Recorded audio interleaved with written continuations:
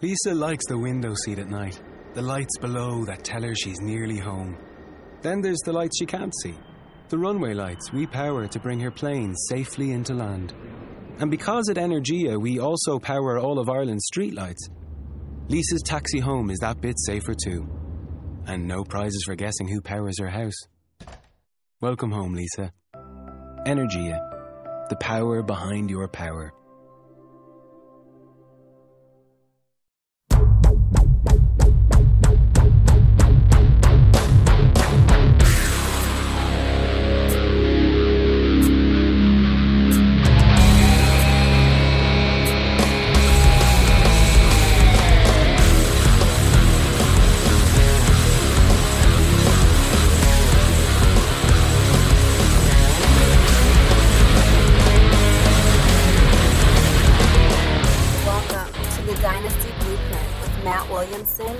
McDowell.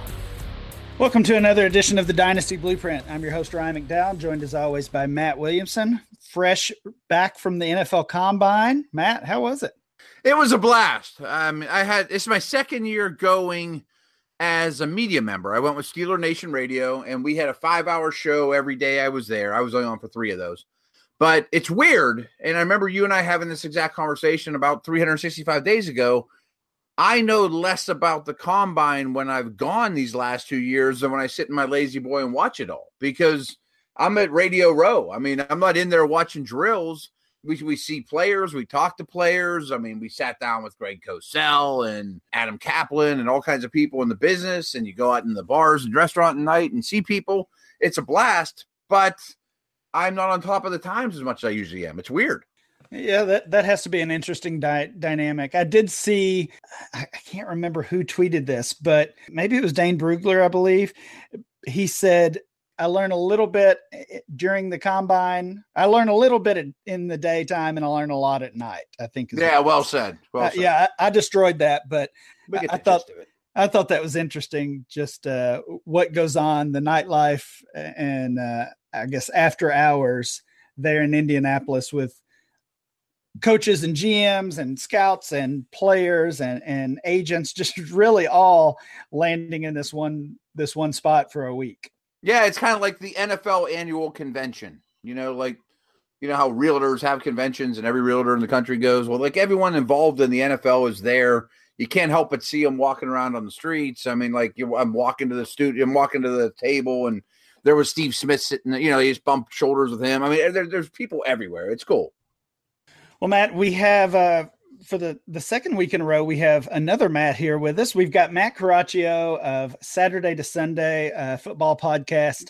Matt, how are you doing tonight? I am not doing well because I was just on mute for a moment ago. So, gentlemen, it's an honor. It's really a privilege to sit down with you guys again and talk about these prospects. And I really got to thank you guys so much. I'm a big fan of your show and all the work that you guys do in terms of really following players and also storylines, and also just really helping those dynasty players out there get a feel for what these rookies are going to bring to the table. So really just to sit down with you two gentlemen and your experiences is really a privilege. So thank you so much for having me on. Yeah, we're glad to. I think this is your second appearance on the Blueprint. I know you came on last year or a little over a year ago and talked about that 2017 rookie class. And now we're going to do the same with the 2018 rookies. I know you and Paul over there at Saturday to Sunday follow these guys throughout their college career, and few out there know them better than you guys do. So really looking forward to just soaking up your knowledge on this 2018 rookie class that we've got. Yeah, I'm just really excited to just be able to share our perspective. We try to really follow these guys from right now. I'm working on the current incoming freshman class into college football. I'm working on my top 50 as I go into it. I've been kind of scrounging through a lot of huddle film, trying to get a feel for this class. So, yeah, these are some guys that we've kind of babied a little bit. We've had a really close relationship with their film. So hopefully we can give a perspective that's informed, and you might hear some different opinions, but that's the whole point, right? Is to share opinions, share ideas, and somewhere find the truth. So we're excited to do that. Well, we are going to look at some of your opinions, some of your rankings that maybe differ from the norm or the mainstream that is out there. And like you said, that different, unique perspective Doesn't mean anybody's right or wrong, but just seeing those players through your eyes is going to help us maybe see them in a different way as well. Matt, really both Matts, the combine has been all the talk, of course, in the dynasty community with the incoming rookies getting to show off a little bit. It can be debated whether it should affect a player's NFL draft stock. Some people say draft stock is not even a real thing anyway, but it can be debated whether it does or should affect their draft stock, whether it should affect their dynasty value, but it seems like it has to.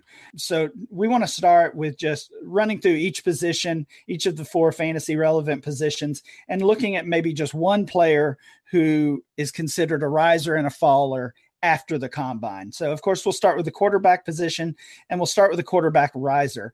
Matt, who did you see or get to read about, hear about, see, whatever it might be, because some of these things are, of course, are on NFL Network, and some of them are more things we have to read through the media, like our host here, Matt, through their perspective. They can't televise it all, unfortunately. So top quarterback riser after the combine in Indianapolis.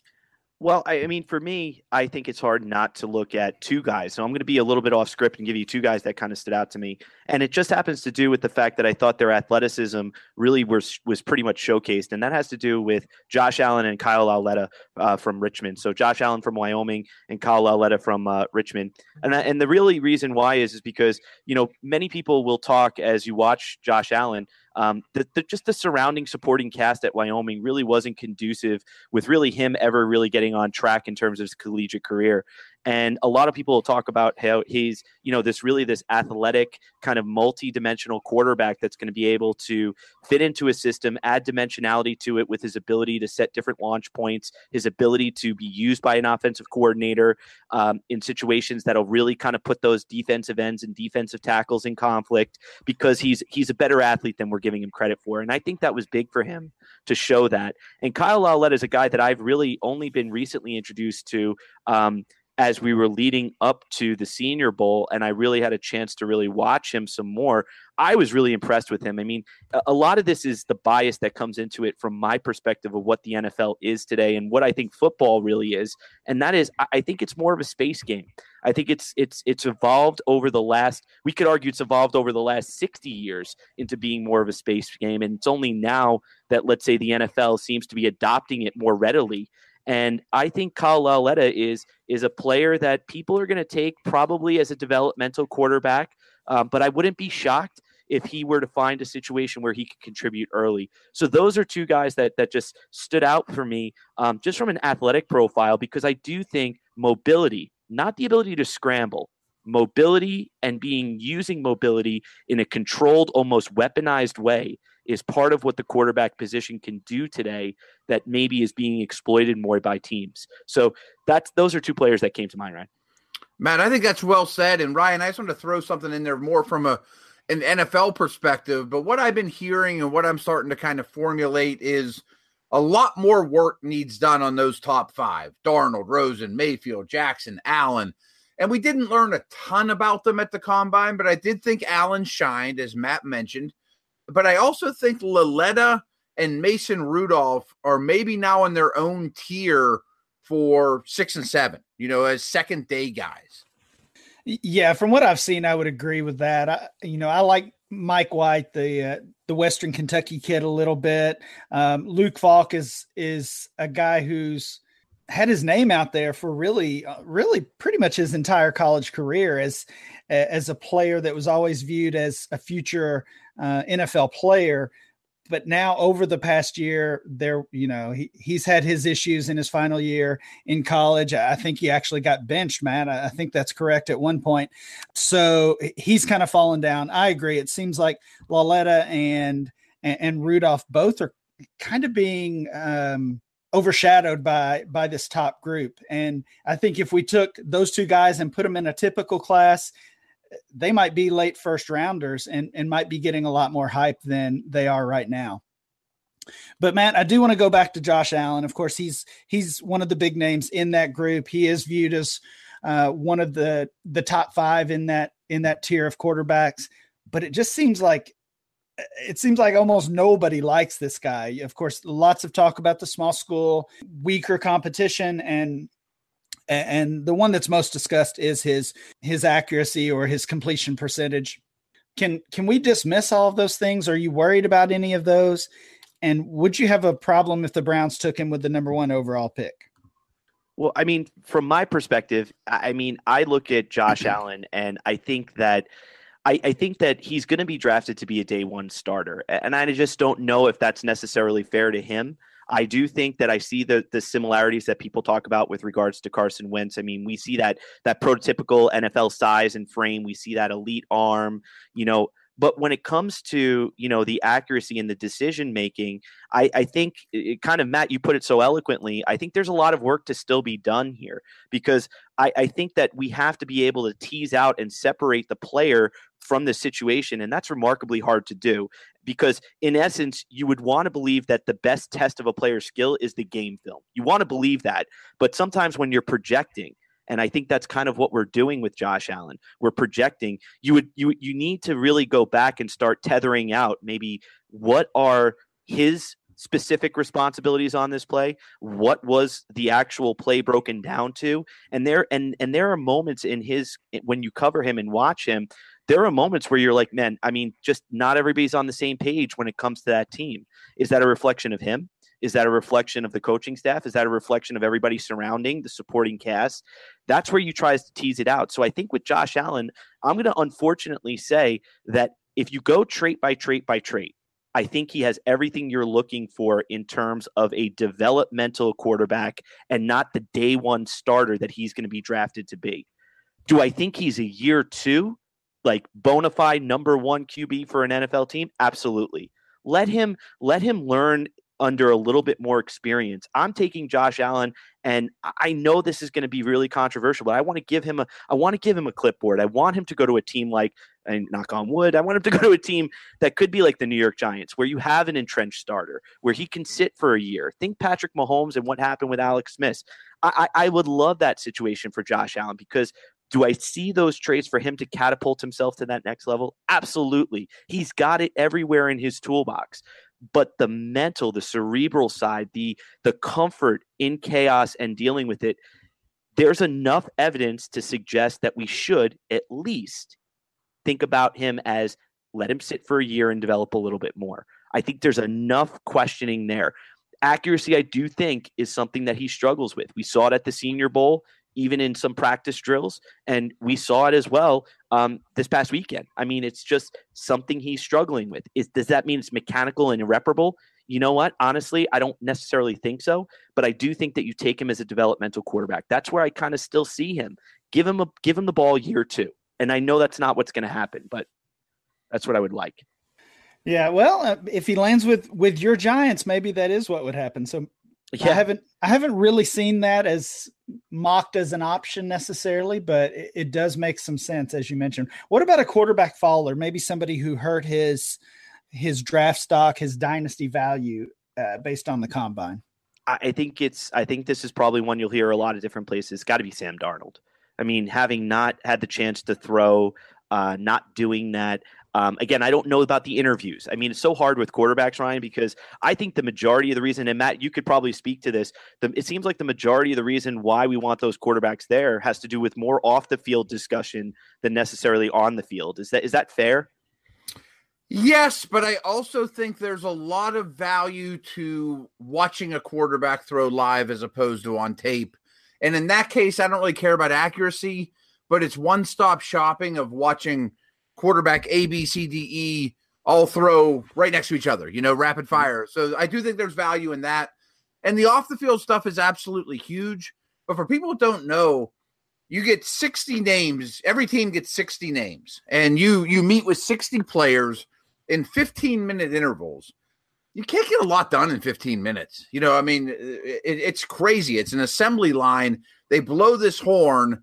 Boom, your 15-minute clock starts. And then 15 minutes later, Darnold goes from the Eagles to the Vikings to the Bears, wherever. I mean, so by the time you walk in the room, shake 5 coaches and scouts' hands, sit down, how you doing? Well, how's this thing treating you? don't get that much in depth in the interview world. So let me ask you a question though. Do you think then that it's a fair assessment or a fair remark that the pro days are going to be more important for some of these guys than the combine itself? Or do you think they're pretty Maybe equal footing? Maybe for quarterbacks. Yeah. I mean, the thing about pro days though is they're in your building throwing to your receivers of choice, scripted throws. Mm-hmm. Like the ball should almost never hit the ground. Correct. But everybody knows that. Yeah, no, and because I always just wonder as I'm watching these things and I'm watching these like very clinical setups that they have. I mean, they're throwing to these receivers who they have no rapport with. There's no, timing or assumption, anything built into this. This is a very clinical situation. Like you're saying, I mean, how much of it is what they're doing on the field versus what's happening off the field, let's say behind closed doors? I was always curious as to the dynamic and the value and how that's set apart, because Sam Darnold, we didn't get a chance to see him in that setting. We didn't get a chance to see him among that group of 5 quarterbacks in a row throwing bing, bing, bing, bing, bing to get a feel for where he sits among the rest of the crew. So I don't know. Did you hear anything about that? Were people perturbed by that at all, or were people okay with it? I didn't hear a lot. And really the last thing to mention on that subject too is you can't forget Darnold will probably visit, the cities of 10 teams or 8 teams or whatever.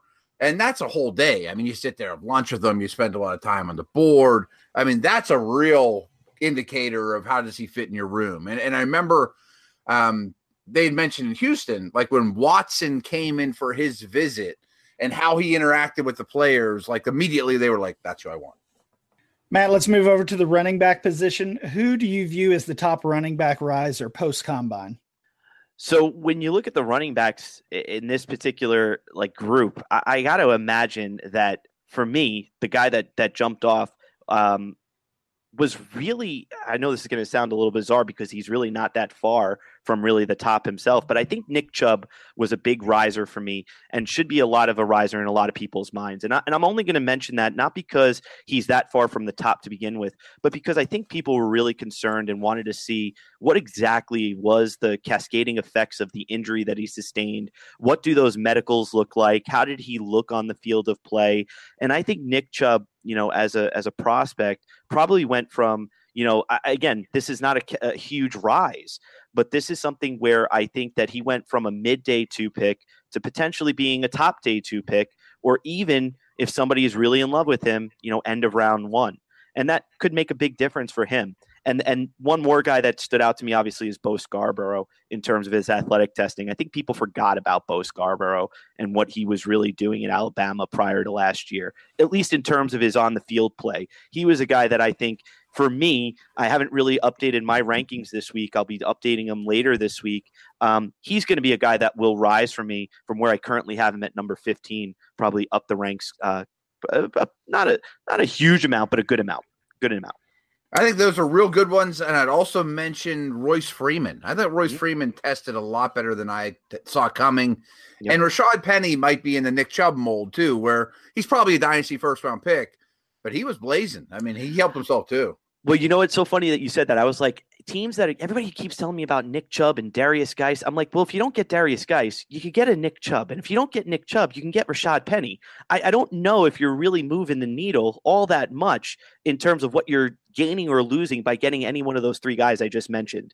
I really don't think there's a tremendous separation between the 2 of them, except on the field of play. I think there's a little bit of separation in terms of the way they run, but I do think that they're all within the same stylistic mold.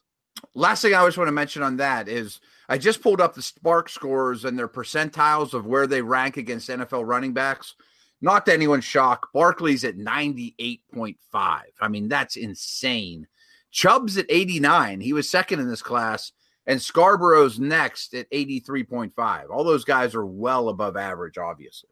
And what's the big surprise from that list, too? If you actually take a look, one guy that jumps out to me that people are sleeping on is a local product, Fordham University, Chase Edmonds. Yeah, he's fifth. Justin Jackson. Yep. Those guys stood out to me in terms of their athletic testing, and also it gives them credence to now what they're doing on the field. And again, I don't want to say I'm the anti-testing guy, but I think testing within context, does have a lot of merit. And those were just 2 guys that I really liked on tape, and they happened to kind of rise up. What about the opposite end of that spectrum of running back who is maybe losing a little value or falling post combine? So for me, the guy that really kind of fell for me in terms of what I thought he was going to be versus what he ended up being, I would probably say that I wasn't so happy with John Kelly. I was maybe expecting, a little bit more from him. I thought he did okay. I thought he did okay in terms of his testing overall. But he was a guy that I was maybe wishing and hoping on a star for a little bit more. But he was definitely a guy that I was hoping for just a tad bit more. So I'm getting greedy here because this was such a deep class. So I like John Kelly as well, but I mean, maybe I was greedy and hoping for a little bit more. But this class was really strong, Ryan. Honestly, this class was very strong. It's hard to pick a faller. I mean, I'm nitpicking when I say that. Maybe Chris Warren was another guy who I was kind of hoping for a lot more than he kind of did, and it didn't happen for him. Those are two guys that I was really hoping to maybe make a name for themselves. Some people have said Sony Michel, and I don't think that's fair to him. Just because he didn't run a 4.4 flat and Chubb outperformed him slightly, I don't think that hurt Michel in the big picture at all. No. Yeah, I was going to make the same point. We're working on gathering some rookie ADP at DLF right now, and pre-combine, it was Sony Michel was fourth. He's still fourth, but since the combine, Chubb has leaped over him. So Chubb is third now in our rookie ADP. Previously, it was one of the wide receivers. I agree, though, man. It does seem like people are down on Michel all of a sudden, only because Chubb performed so well. Penny performed so well. Of course, we knew what Barkley would do. We knew about guys. Those guys kind of locked in at the top. But yeah, that's not really a knock on Michel. Saying a guy is not his fault, right? It's saying a guy's running back 5 or 6 or even 7 in this class is not going to be a knock at all. Matt, let's look at the wide receivers next. A wide receiver riser for you. Well, the guy that rose the most for me probably has to be DJ Moore. I mean, I expected good testing. I didn't expect, otherworldly testing in terms of all of his definite, in terms of all of his 40 times, in terms of all of his broad jumps, verticals. Honestly, this was a situation where, and I'm sure we'll talk about it later, it just didn't match the tape that I saw. I saw a good athlete. I didn't see a very good to rare or even elite athlete. So it definitely drove me back to the tape, and it's driving me back to the tape to see if there's something that, I'm not properly weighting in terms of what I've seen. So you would say he's a riser for you, but I know pre-combine he was even outside of your top 10. So he's moved into that group, but still maybe not in that top tier for you. Is that accurate? Yeah, that's 100% accurate. And I think that a lot of that has to do with, again, we're going back to the way I perceive the game of football and maybe how I see it evolving on Sundays. I personally believe that he is a versatile weapon, and I think he has the opportunity to contribute, on the interior as a slot receiver or off the line of scrimmage between, the numbers tight to the formation. I could see him used there. I could see him used in the backfield as part of the running game. I could see him even being used outside. And that versatility is very good, and it makes him a valid weapon and a very viable weapon. But I think that also when you talk about flexibility and versatility, I also think you need creativity on the coaching side and in terms of the scheme that he lands in. So I think it's wonderful to have projectable creativity, versatility, but I also think it's incumbent on the team that drafts him to leverage him in that way in order to really get the most out of him, because he doesn't have a natural position. My natural position for him was a slot receiver. That's where I thought his traits would be most exploitative. And even in the running back situation, running in the backfield, used on jet sweeps and ways of that nature, I thought it would be wonderful. But I needed to see that. I need that to be the landing spot. I need to put more data points together to give him the number 1 draftable receiver grade. I just needed. I didn't see enough variability in his trait set on film for me that left me saying right now, bona fide, here's who he is, ready to go, top wide receiver. I still leave that for Calvin Ridley. I still feel like I have a better feel for him. I wanted to mention a couple names too. Deion Kane from Clemson. ran a little better than I expected. Mm-hmm. And I'm sure everyone out there is familiar with Lance Zierlein from NFL.com. He's a friend of mine, and I think he's one of the most absolutely underrated and best draft guys out there. Kane is his number 2 receiver on his board right now. I mean, I'm not sure I'm on board with that, but I trust Lance. I just want to mention that. Michael Gallup, I also thought, was a little more athletic than I expected. He's Pro Football Focus's number 1 receiver on their board right now. And I know they look at things different than others, but they're no dummies. And I think we have to mention Courtland Sutton. Yeah, and wait, can I be greedy and mention one more?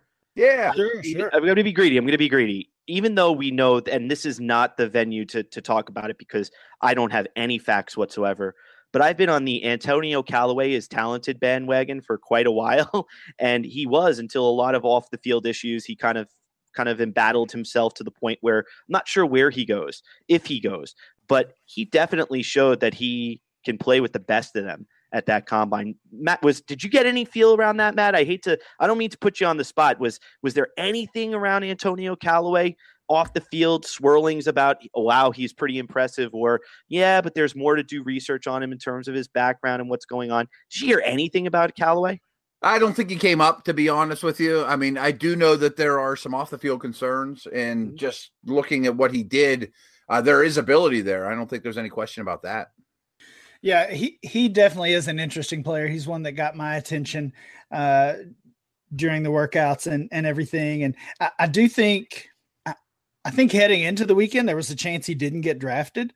I'm not sure if he's totally wiped that away. Of course, he had not only the off-field issue, which is a strike on its own, but that caused a year away from football, right? So, I mean, he missed an entire season of football because of that, which is a secondary punishment and a secondary knock to his entire profile, really. But yeah, I mean, he really, really impressed me during the combine. Matt, when you're setting up your rankings and you're scouting these players and looking at film and all everything else that goes into your profile, how do you factor the off-field issues? Because I know, at least pre-combine, he was near the top of your wide receiver ranks. Callaway was. Mm-hmm. So do you ignore that completely and kind of let the NFL decide how that's going to work out, or what do you do with that? I mean, I got to kind of go on past precedent, which was what I did last year with Joe Mixon. And I said, where's my lane in terms of what I do and what I'm trying to share with people. And I'm trying to share insights on evaluation from a film perspective. And that's the area and the place that I live in. And I'll never be informed enough, in the know enough to ever comment on things that, even if they're readily available, that's just not the world that I live in. I don't have any resources to vet out claims or to substantiate claims about players. I said, you know what? I'm going to leave that off to the side. I'm going to base them on what I've seen on the film that's available to me. And I'll tell you what I think of them and what's my opinion. So that's kind of where I've sat in that lane. It may sound like a cop out to some, but that's just how I've chosen to just look at what I do and what I want to do and what I enjoy. No, that makes sense. So the rankings that you guys present at Saturday to Sunday are not draft projections, of course, and though I think you have those as well. Are they fantasy rankings, or are they more just talent film based rankings? So the initial rankings that we kind of put together, we focus only on the skill players. So we try to approach it as, what do we think of these players based upon film and what their value in the NFL would be based on our understanding of the game, our understanding of the landscape of the NFL from what we see from our perspective. Where do we think these guys could fit in terms of their value? We don't let necessarily, a particular team drive our rankings. We kind of set up tiers that we think define, what these receivers and running backs are, what we consider a tier 1 player versus a tier 2 player. And all that's part of the rankings package that you get from us.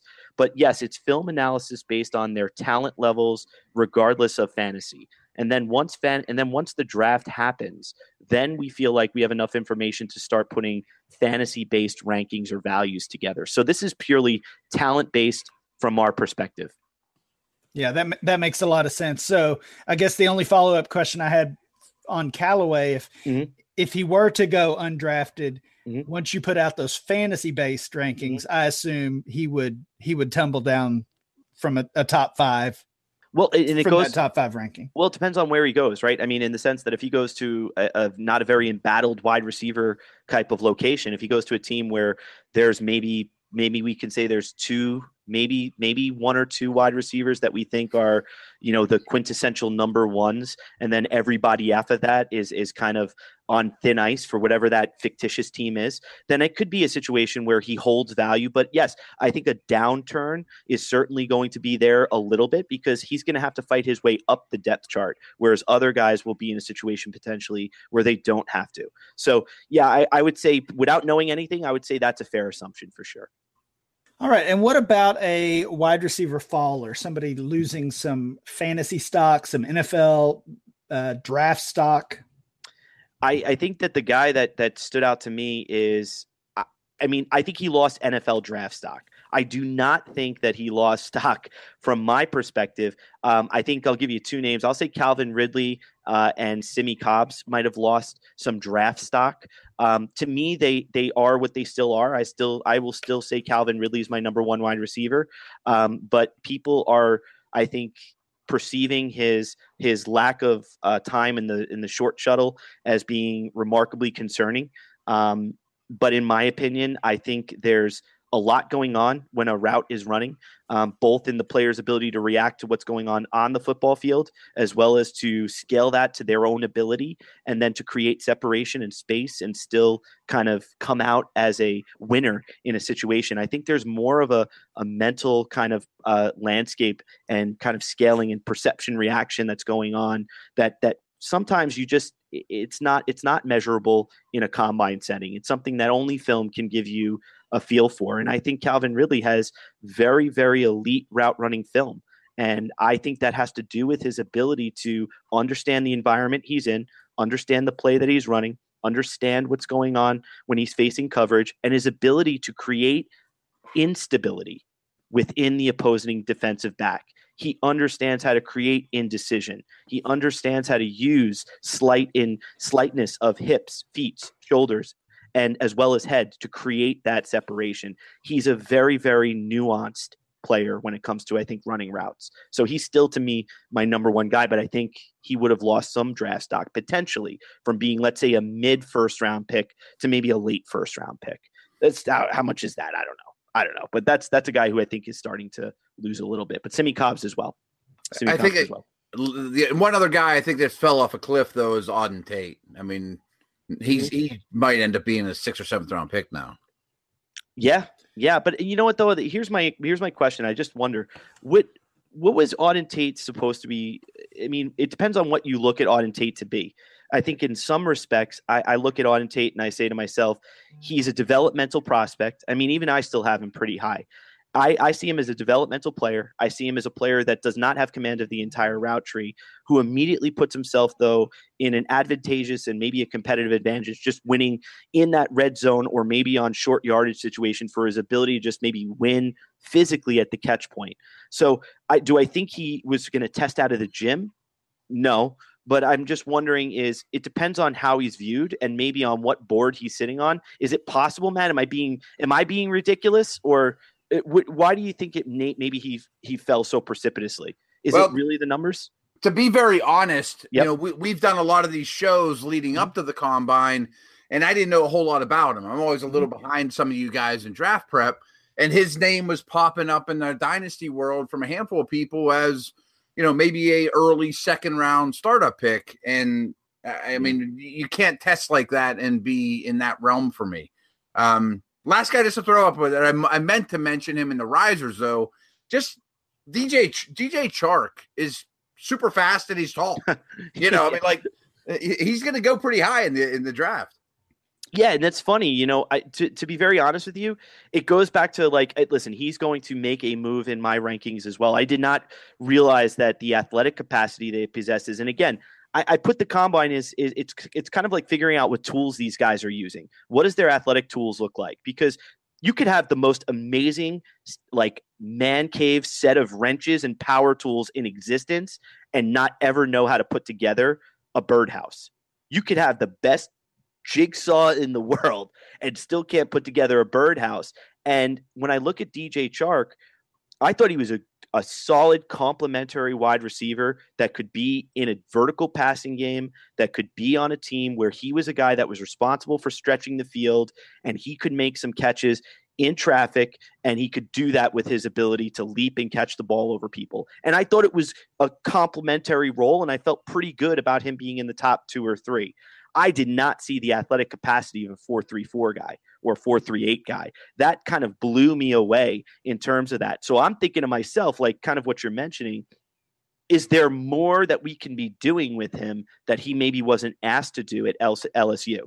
And is what I saw a little bit of a response to that as well. I didn't see a guy who separated really well on really high-speed change of direction routes. That was a little bit of a question in my mind. If you want to stick him down the field and have him run a 30, 40 yards downfield and really push that safety deep, I'm all for it. I think that's exactly where he sits. But if you're going to tell me you want him to run the entire route tree, that's where I was looking at his film saying, okay, maybe not a West Coast style guy, maybe not an option route guy, maybe not a high-speed change of direction route guy. Give me a vertical passing game, strong running game, put me one-on-one against the cornerback and maybe even a safety, I'll blow them away. That's what I saw from him, and he tested that way, but I didn't see 4.38. I didn't see that. I was shocked by that. I was so excited for the kid. Matt, back to Auden Tate really quickly. I don't want to oversimplify this at all because obviously there's so much that goes into the scouting process, not only from guys like you, Matt, but obviously on the NFL level as they're trying to find the best players. But with Tate, he has poor production and he didn't test well. I mean, those are – Other than that, he's great. Yeah, exactly. Yeah, right. I mean, those are two major strikes that if a player doesn't test well, then you can look at his production and say, okay, he may not have the measurables or the numbers or the times, but look at what he did. Or vice versa. Sometimes we get these guys who come out of nowhere and test like athletic freaks and they didn't put up the numbers in college. And then we have to decide which one is the real player. But with Tate, he's got neither one going for him. Mm-hmm. And I just wonder if he went to Oregon State instead of Florida State, would we even know his name?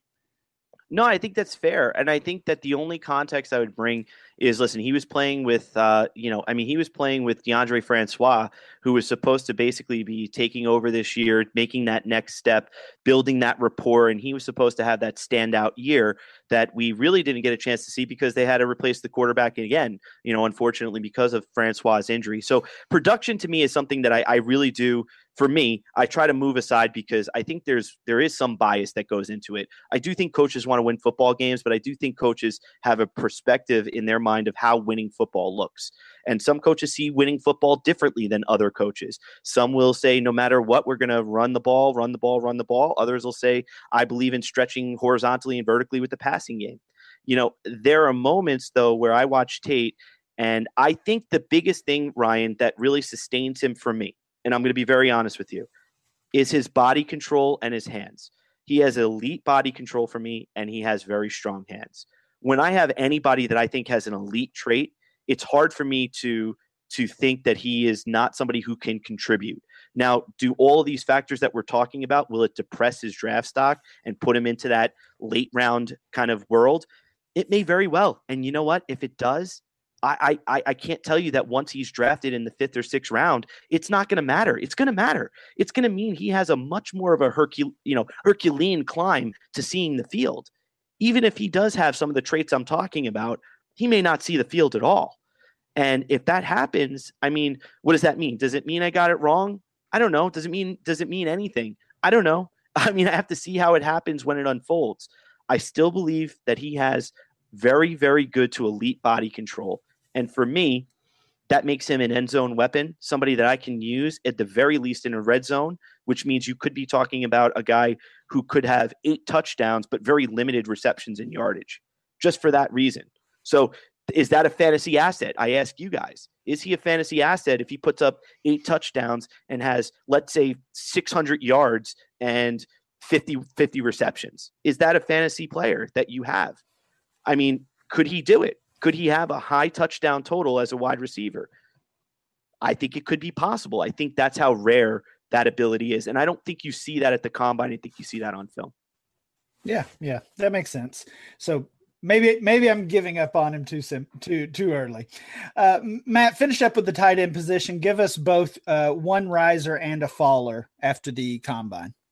I think Ian Thomas was definitely a guy who, again, he was a guy who had very limited work when it came to Indiana in terms of the passing game. He wasn't a guy that did a lot in the passing game, but you could see kind of like, glimpses of what he brought to the table in terms of his ability as an athlete. And it was just nice to see that athleticism kind of go hand in hand. Obviously, Mike Gesicki was great as well, but Ian Thomas was a guy I just didn't know where he would sit for me.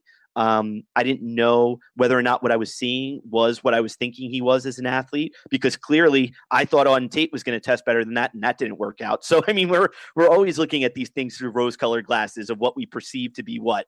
It's our own biases and perceptions. But it was nice to see Ian Thomas, I thought, test out a little bit better. And for those that don't know, our listeners, that didn't watch the combine and aren't the nerds that we are, Gesicki went bonkers in every test. And his SPARQ score is at over 99th percentile against NFL tight ends. I mean, that's unbelievable. And, oh, by the way, for those of you that watch other positions, what on earth is going on with the Penn State strength and conditioning program? Everyone in Penn State is fast and strong and crazy explosive. That's a really good point, though. Strength and conditioning coach should stand up and take a bow. Yeah. They're secondary. Yeah, I mean, obviously we knew about Barkley and Gesicki was he was a player I've liked for a couple of years. I was actually hoping he would declare and be part of that draft class last year. I didn't. I mean, I don't think you can expect anybody to test out like he did. Well, I was going to say, I made stupid claims. I made stupid claims about his game reminding me of Jimmy Graham, which was stupid, and people were getting on me for that one. They were like, it can't possibly be that athletic. And I was like, I don't know, man. I think he's kind of athletic. And by the way, Allen Robinson, Chris Godwin, they were all Penn State guys too. Pretty freakish athletes as well. Well, this just makes me think, and I won't take credit for this. I saw a couple people mention this on Twitter throughout the weekend of combine coverage, but DaeSean Hamilton is a guy who might just be going underrated or under the radar because of Barkley, because of Gesicki. And if he's the third option in that offense, that's not a knock either. No. What about a tight end faller for you, Matt? So I was hoping for a little bit more in terms of the athleticism, even though it wasn't terrible. But he's kind of like he's a guy that's a little bit after my own heart. I have a little bit of a draft crush on him. I like Durham Smythe a lot. I like Durham. I like Durham Smythe a lot, and I was hoping for a little bit more because I think he was vastly underutilized at Notre Dame. But I guess when it comes to the position of tight end, I just have a little bit of a soft spot for the guys who I think could be combo tight ends one day, guys that can do a little bit of everything. And I was hoping for Durham Smythe to kind of make himself avail himself to the rest of the world and show what he can do. And he looked great at the Senior Bowl. And I was really hoping for him to take that next step in the testing world. It didn't happen for him, but I don't think I don't think people are going to draft him because of his receiving capabilities. I think people are going to be surprised at how good they are, though, once you see him catch the football. Yeah, absolutely a good one. And speaking of good ones, we got yet another sponsor I want to tell you guys about. And this one kind of rings true to me because have you ever wished you could be an NFL general manager? And to be very honest, I've pretty much wished that since I was about 5 years old when I was writing notes to the Steelers front office and Chuck Noll and their defensive coordinator. Well, now you can thanks to Reality Sports Online. It's a powerful fantasy sports platform where owners get to build and manage their fantasy team like an NFL general manager. It's super cool. Reality Sports Online was created by a former NFL front office personnel and features a revolutionary free agency auction room, which mimics NFL free agency, enabling fantasy owners to negotiate and sign the NFL's top talent to single or multi-year contracts. Very realistic. The platform can host up to 32 teams and has tons of other cool features in addition to free agency, like a rookie draft, multi-team trades, franchise tags, contracts extensions, first-round rookie options, automated contracts, and salary cap functionality, and much, much, much, much more. Test your general manager skills for free at realitysportsonline.com in a mock free agency auction. If you like what you see, use our promo code Blueprint to receive a 10% discount on your team or your entire league today. Fantasy just got real at realitysportsonline.com. And remember, our promo code is Blueprint. Sounds super duper cool to me.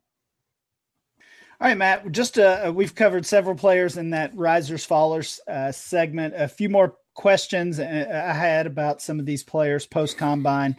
We talked a little bit about Josh Allen already. It seems like, again, it just seems like everybody is already ready to give up on him before he even gets drafted, at least as a fantasy prospect. Most people, on the other hand, are very interested and excited about Lamar Jackson. And obviously we've seen the debate about, can he be an NFL quarterback? We'll save that one for another day, but for you, it seems like Allen is ahead of Jackson in your rankings. Do you view Jackson as that high upside option, thinking more from a fantasy perspective? Yeah, I mean, I think if I'm looking at Lamar Jackson from a fantasy perspective, he's absolutely a player that I'm taking a shot on. Again, if I'm thinking talent-wise, and again, for all the listeners out there, I have to sit down this week and I'm going to be readjusting my rankings based and reflecting on the combine, but I don't think he's going to move. I mean, he's a guy that I still believe is a top 5 guy. I think if this were a fantasy football only ranking, I think Lamar Jackson, just with that potential to be utilized in both the running and passing game, just might be a guy that could go ahead of a Josh Allen, especially if Josh Allen sits for a year. He might be a guy that I say, you know what, I need a quarterback right now. He's a guy who can score touchdowns in more than one way. I'm going to take a shot on him. I like Lamar Jackson. I think there's things about him that can be worked on, improved, developed, and I think that you can't teach the explosive talent that he is in terms of an athlete and his ability as a runner. I think is very intriguing, and I'm not suggesting he should be running 50, 60 yards, scrambling every play. I'm suggesting that he be used and weaponized in a way that makes sense in the overall context of a bigger offensive strategy. I'd love to see Tyrod Taylor and Jackson both end up in the same place, Arizona, the Jets, somewhere where there's nothing in place, and build a whole offense around what they bring to the table, with Taylor being the placeholder until Jackson's ready. Ryan, is Jackson a mid-second round rookie pick right about now, maybe a little later? Yeah, probably a little later. I think the depth of the quarterback class is maybe pushing them all down from a fantasy perspective. Like why take Jackson in the second, or why take Rosen in the second if you can get Darnold in the third, or you can get you can get Baker Mayfield in the third. It's kind of that reasoning that unless you just really love one of these guys, and a lot of people are going to love Jackson, they're going to love Mayfield, they're going to love Rosen. But again, unless you just really are buying into one of these, you can wait. And rather than taking the first quarterback in the mid second, you can take the fourth or fifth in the mid third, or maybe even later. That makes sense right now, especially like what we said to start the show, that there's a lot more work that needs to be done with these guys. And the pecking order hasn't really shown itself to us yet. No, absolutely. I think, again, we're running mock drafts for DLF to gather some rookie ADP. I haven't looked at this specifically, but we ran 10 different rookie mock drafts, and the order that those quarterbacks came off the board has to be pretty widely varied. I think most people are viewing Rosen as the quarterback one, but after that, it's wide open. Mayfield, Darnold, Lamar Jackson, all having a shot at the quarterback 2 spot. Matt, you talked about how important you think it is for Josh Allen to land in the ideal spot. And it's really true of all of these rookies, all of these quarterbacks especially, but it seems like Lamar Jackson is another one where the coaching staff he lands with especially is going to be super important towards his development. Yeah, I would agree with that. I think a lot of this ends up being a lot about landing spot, which is why, when you asked us earlier, why do Paul and I really kind of do what we do the way we do it, is because I just want to watch the film and try to look at who I think is really talented and who really pops out to me and who looks good from a film standpoint. And then in terms of, kind of using that data and looking at where they fit in the overall fantasy landscape, really can't even begin to be discussed until I know where their landing spots are and what scheme, what team, what other, kind of parts around him are there, because, it matters. It matters, especially for quarterbacks and for running backs and for wide receivers. It matters for the skill position players. Matt, looking at the running backs, one player we haven't talked about yet is Ronald Jones, the USC running back. Mm-hmm. I think most people probably view his combine performances as a little bit of a disappointment. There's questions about his role in the passing game, his size, his speed. You still are a little bit of a believer in Jones. What do you like about him? I think Ronald Jones, just going back to the film from his USC days, and if I'm going to use that as a barometer for a lot of what I expect, I see a very, very highly well-attuned athlete to what's going on the football field. I see not just a guy with, speed or a guy that has good acceleration, but that acceleration and that speed is kind of linked into his conviction for what he sees in front of him.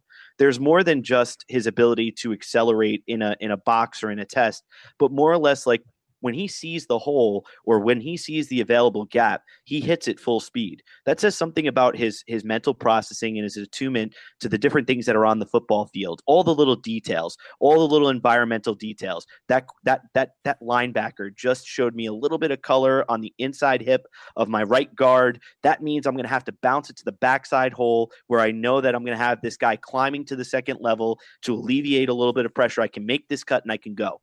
I see that type of player from him. I see that type of attunement to his game, that type of understanding of the line of scrimmage, and then what affordances he'll have at the next level. I see a little bit of that vision mixed with athleticism that I think makes him a potent runner. And Matt, let's finish up with the tight end position. This is a group I have kind of been down on really for the past year, thinking the depth was lacking. But I think this combine just really woke me up to the opposite of that. We talked about Gesicki and Thomas already. Hayden Hurst is another player. I think he might be your top tight end overall, I believe. He had a great combine. The number one tight end for most people, though, is Mark Andrews from Oklahoma, and he's a little further down your rankings. What concerns do you have about Andrews? Didn't have a great combine either.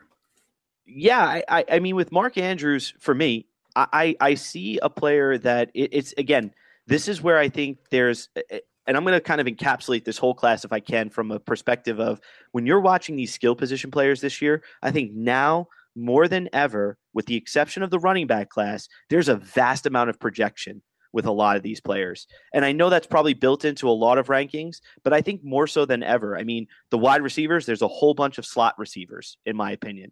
Really good ones, too. It's going to matter where you think they're going to land, project to, and play. With tight end, I think it's about seeing play early that has an opportunity for you to kind of build your stock up. And when I watch Mark Andrews, just from his film, I didn't see almost any blocking from the limited footage I saw. And I don't see a very dynamic or outstanding route runner or athlete in terms of, running around the football field in terms of just being a receiver. So I guess from what I saw on film, I didn't see a guy who was an outstanding receiver. I didn't see an outstanding blocker. So I'm wondering am I missing something? Do I see a good hands catcher? Do I see a smart player as a route runner? Sure, but do I see a guy who's going to be a mismatch from day one for an NFL linebacker or for an NFL safety? Well, yeah, maybe if he uses his size, but I'm not even sure then.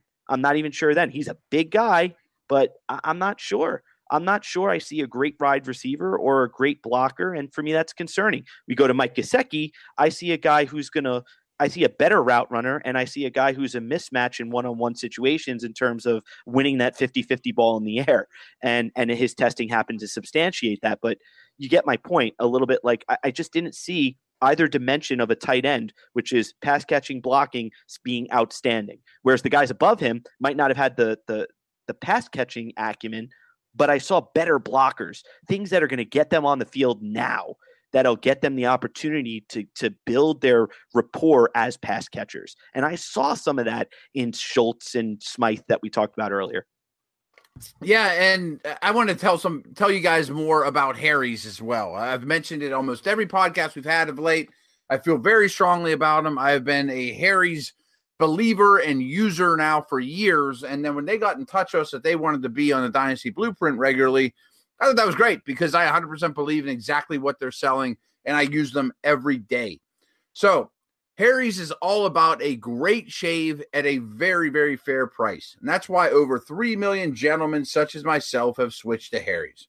Jeff and Andy are just two ordinary dudes that were fed up with getting charged an arm and a leg for razor blades. They started Harry's to fix shaving, and I think they've accomplished it. Harry's stripped out all the unnecessary nonsense features like heated blades and a bazillion lubricating strips and the unnecessary costs that go with it to deliver customers one perfect razor at an amazing price. A good shave comes down to good blades. Because Harry owns the factory, they're able to deliver amazing quality blades for just $2 a blade compared to the $4 or more you pay at your local drugstore. And all products are backed by an 100% guarantee. Harry's is so confident you're going to love their blades. They'll give you a free trial set when you sign up at harrys.com/dynasty. All you got to do is pay for shipping. Everything else is free. The whole thing is free except for shipping. Claim your free trial offer from Harry's today. It's a $13 value for free when you sign up. Just cover your shipping. Your free trial your free trial set will include a beautiful razor handle, 5 precision engineered blade with a lubricating strip and trimmer blade, rich lathering shave gel that smells fantastic, a travel blade cover. And to get your free trial set, go to harrys.com/dynasty right now. That's harrys.com/dynasty.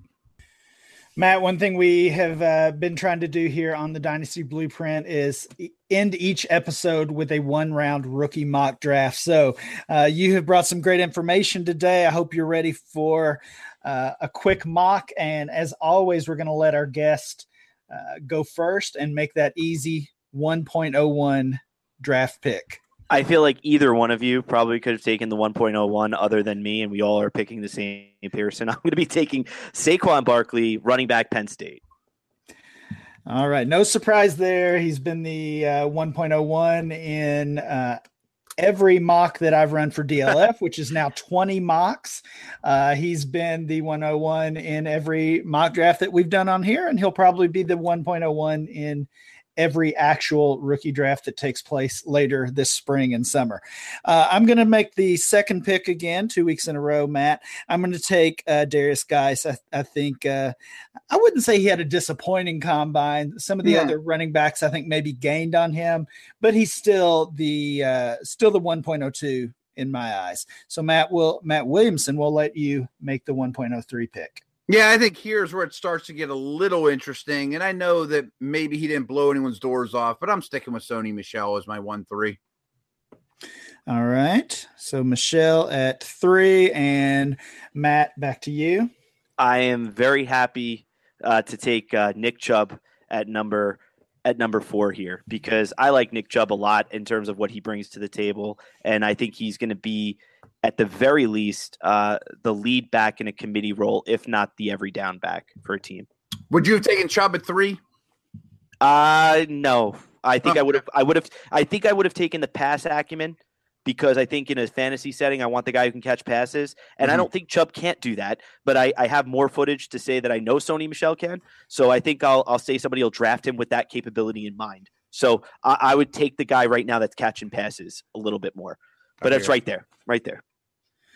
All right, I've got the 5th pick. I'm going to break the seal on the wide receivers. I think right now the top 6 for me personally is one big tier. They're all pretty close together, but my number 1 guy after the combine is DJ Moore. So I'll take him at the 5 spot overall. And Matt Williamson, back to you for the 6th pick. Yeah, we didn't see a lot of him at the combine, but I'm going to go with Ronald Jones still. I mean, there's not a lot of buzz about him at this moment, but I still like the player a lot. Yeah, right. and you know what? Yeah, no, that's fine. And I think I'm going to actually come back and I'm going to stick with what I think is the most decorated position in this group. I'm still stick with running backs. I'm going to take Kerryon Johnson because he's a player that I really like in terms of, again, that passing acumen. I know what he can bring. And Matt, you actually sniped Ronald Jones for me. I actually thought he might have fell a little bit to me. But yeah, I think I'm going to take Kerryon Johnson, and I'm going to be quite happy with that. Hopefully he's used in the multifaceted way that I think he can be. All right. I have the 8th pick. So far, we've had 6 of our first 7 as running backs. No real surprise there. We'll run through those really quickly. It's Barkley, Geis, Michelle at 3, Chubb at 4, DJ Moore, the wide receiver, at 5, Ronald Jones, Kerryon Johnson at 7. Back to me at 8. I talked about that top tier of 6 wide receivers in my rankings because there are so many wide receivers that I value pretty similarly still available. I think there's only one top running back left. I'm going to take him. It's Rashard Penny. So I'll take Penny at the 8th pick. Yeah, you made my choice easy because I was torn. If Penny and Sutton were on the board, I didn't know what direction I would go.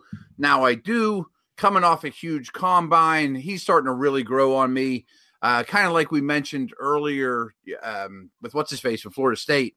I mean, this guy's going to catch a ton of passes, and he's going to stretch the field. Sutton's my number 1 wide receiver for rookie drafts right now. Yeah, I mean, Sutton was a guy, I kind of mentioned it earlier. Sutton was a guy who, at points over the past year, nobody really thought he would challenge Barkley necessarily for that top spot, but he was in contention maybe to be the second player drafted in rookie drafts. And if you've got the 9th pick and you're able to snag Sutton, that feels pretty good. Yeah, absolutely. Matt, one more pick each, and this is the 10th pick overall and your last one. Who are you taking? So this is a really challenging one for me because I feel like after the first round, there's a lot of guys that we could probably take at different points. So Matt took Courtland Sutton. You obviously came back and took Rashard Penny. So that kind of leaves me in a position where I'm going to have to go after a guy that is a guy that really I'm going to be contrarian. I'm going to throw this out the window. I'm going to go completely off script. I'm going to pick a guy that's not even remotely as high as I'm taking him, but I'm just going to go for it. I'm going to still stick with Kalen Ballage. I'm going to still take him. I'm going to take him at the end of the first round, if for nothing else, to stand on a soapbox and still say I believe, because I like him as a player. I really do. And I think that, again, I think there's a high variability as to where he's going to have to go. I do think he's going to have to go to a team that uses him very well. But I do think he could be a mismatch as a wide receiver / running back in the NFL, provided he's given a little bit more of an opportunity to be in a gap type scheme where he's given decisions at the line of scrimmage that are easy and understandable. And then you let him work in space. When he gets to the second level, let him go. Once he's at the second level, I think he's way more perceptive. He's way more aware. And I think he's better in the open field. And I think that as a pass catcher and as a wide receiver, I think he might be the best route runner in this class in terms of running backs. Matt, quick question on him. Obviously, you've studied him intently and you like him a lot. I know he's a big, strong guy, but he also can get his pads up at times. Do you think he's a goal line back? I mean, that's huge, obviously, for fantasy.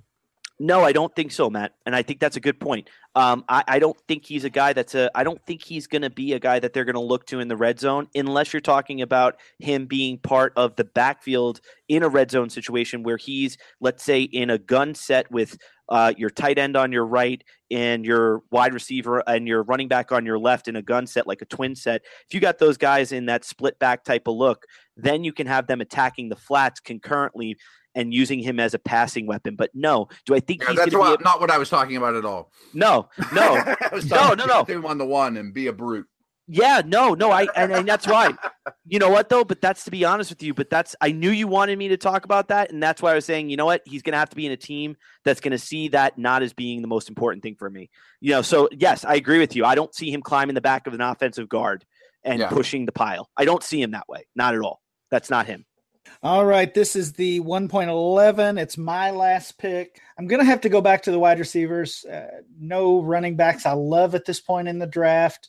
I see three guys that are really close for me. If you ask me tomorrow, I probably would take a different one, but this time I'm going to take James Washington, wide receiver, Oklahoma State. And I like that pick a lot. Matt, we'll let you finish up with the final pick of the draft. Yeah, and I'll take Calvin Ridley. He might be the first receiver off the board. If I get him at 12, he might be the number one receiver for the Ravens next year. I mean, he didn't do anything wrong in the last week. No, like Matt mentioned earlier, I think some people might be concerned about the jumps or the athleticism. You certainly can't question the route running and what we saw on the field, even with some poor quarterback play. There are some nits to pick there, whether it's age or lack of touchdowns. He's skinny too. Right. The BMI is going to be pretty bad, but again, that's picking nits. His on-field performance was certainly strong. And again, this is a guy who was in the conversation to be a top 3 or 4 rookie pick. And I think he's probably still the first wide receiver drafted, maybe even a top 10 or 15 pick in the NFL draft. So to get that player at 12 overall is still pretty good. Looking at some, I think we did this exercise 2 weeks ago, and I think he went 6th. Yeah. So that just goes to show, really, I think Chubb and Michelle are kind of locking themselves into top 5 spots. But after that, you're going to see Moore and Jones and Johnson and Penny. All of those guys, they might go 5, they might go 13 or 14 overall. Mm-hmm. I mean, to be honest with you, Calvin Ridley should have went way over Ballage, in my opinion. And the reason, and the reason is that I guess for me is I wanted to just kind of get my guy, so to speak. But Calvin Ridley, I mean, if we were doing this and we were all in a league together, I really should take Calvin Ridley anywhere probably just after Nick Chubb. So once I took Nick Chubb, Calvin Ridley should have been my guy. If I'm going to be honest about being in a league, what would I do? I would probably take Calvin Ridley above Kalen Ballage before we even got there. Looking at some players, and again, we just do a 1-round draft, and we have talked for a long time about the depth of this class. Looking at some players who in this scenario would fall to the 2nd round. Royce Freeman had a strong combine, as you guys mentioned earlier. Christian Kirk, Equanimeous St. Brown, John Kelly, Michael Gallup, and all the quarterbacks, of course. Dallas Goedert, a tight end we didn't talk about, didn't do very much at the combine. I think a lot of people still view him as the tight end 1, and then Gesicki and Andrews, other tight end options who could sneak into that late 1st, early 2nd round range of dynasty rookie drafts as well. Well, Matt, thank you for joining us. We appreciate it. You always bring some knowledge, and we love it. We just eat it up. Before we go, though, tell all our listeners where they can find your work. No, thank you so much, guys. Again, it really is a privilege. You can find me at Matty_S2S. You can find our products and our podcast, Saturday to Sunday Football.com. You can find us at S2S Football. And if you're interested, we put together our premium content, which contains 4 notebooks. You get 4 notebooks. You get 2 from right from the beginning, which are our scouting notebook, which includes all of our film notes, as well as our rankings. You also get our rankings notebooks, which includes our rankings for these players, tiers, each of our tiers, Paul's tier, my tier. You get our Devy rankings, which will be updated soon. You'll also get the high school incoming freshman notebook, where you'll get my top 50 incoming freshmen. And so you get a chance to see what you think of those guys. And then, of course, you'll get Paul's basic, draft guide, which he's putting a ton of work into, which really is unbelievable in terms of predicting where these guys end up falling. It's really a great package, and definitely would love you guys to check it out. It's how you support the show and how you support us. So thank you so much. Yeah, absolutely. I have seen that work myself, and it is really good. I keep going back to it really just every week as I try to learn more about these players and get myself ready for rookie drafts and things like that. So I can definitely vouch for the quality there and suggest everyone go check that out. Matt, thanks again for joining us. We'll be back next week with more Dynasty Blueprint.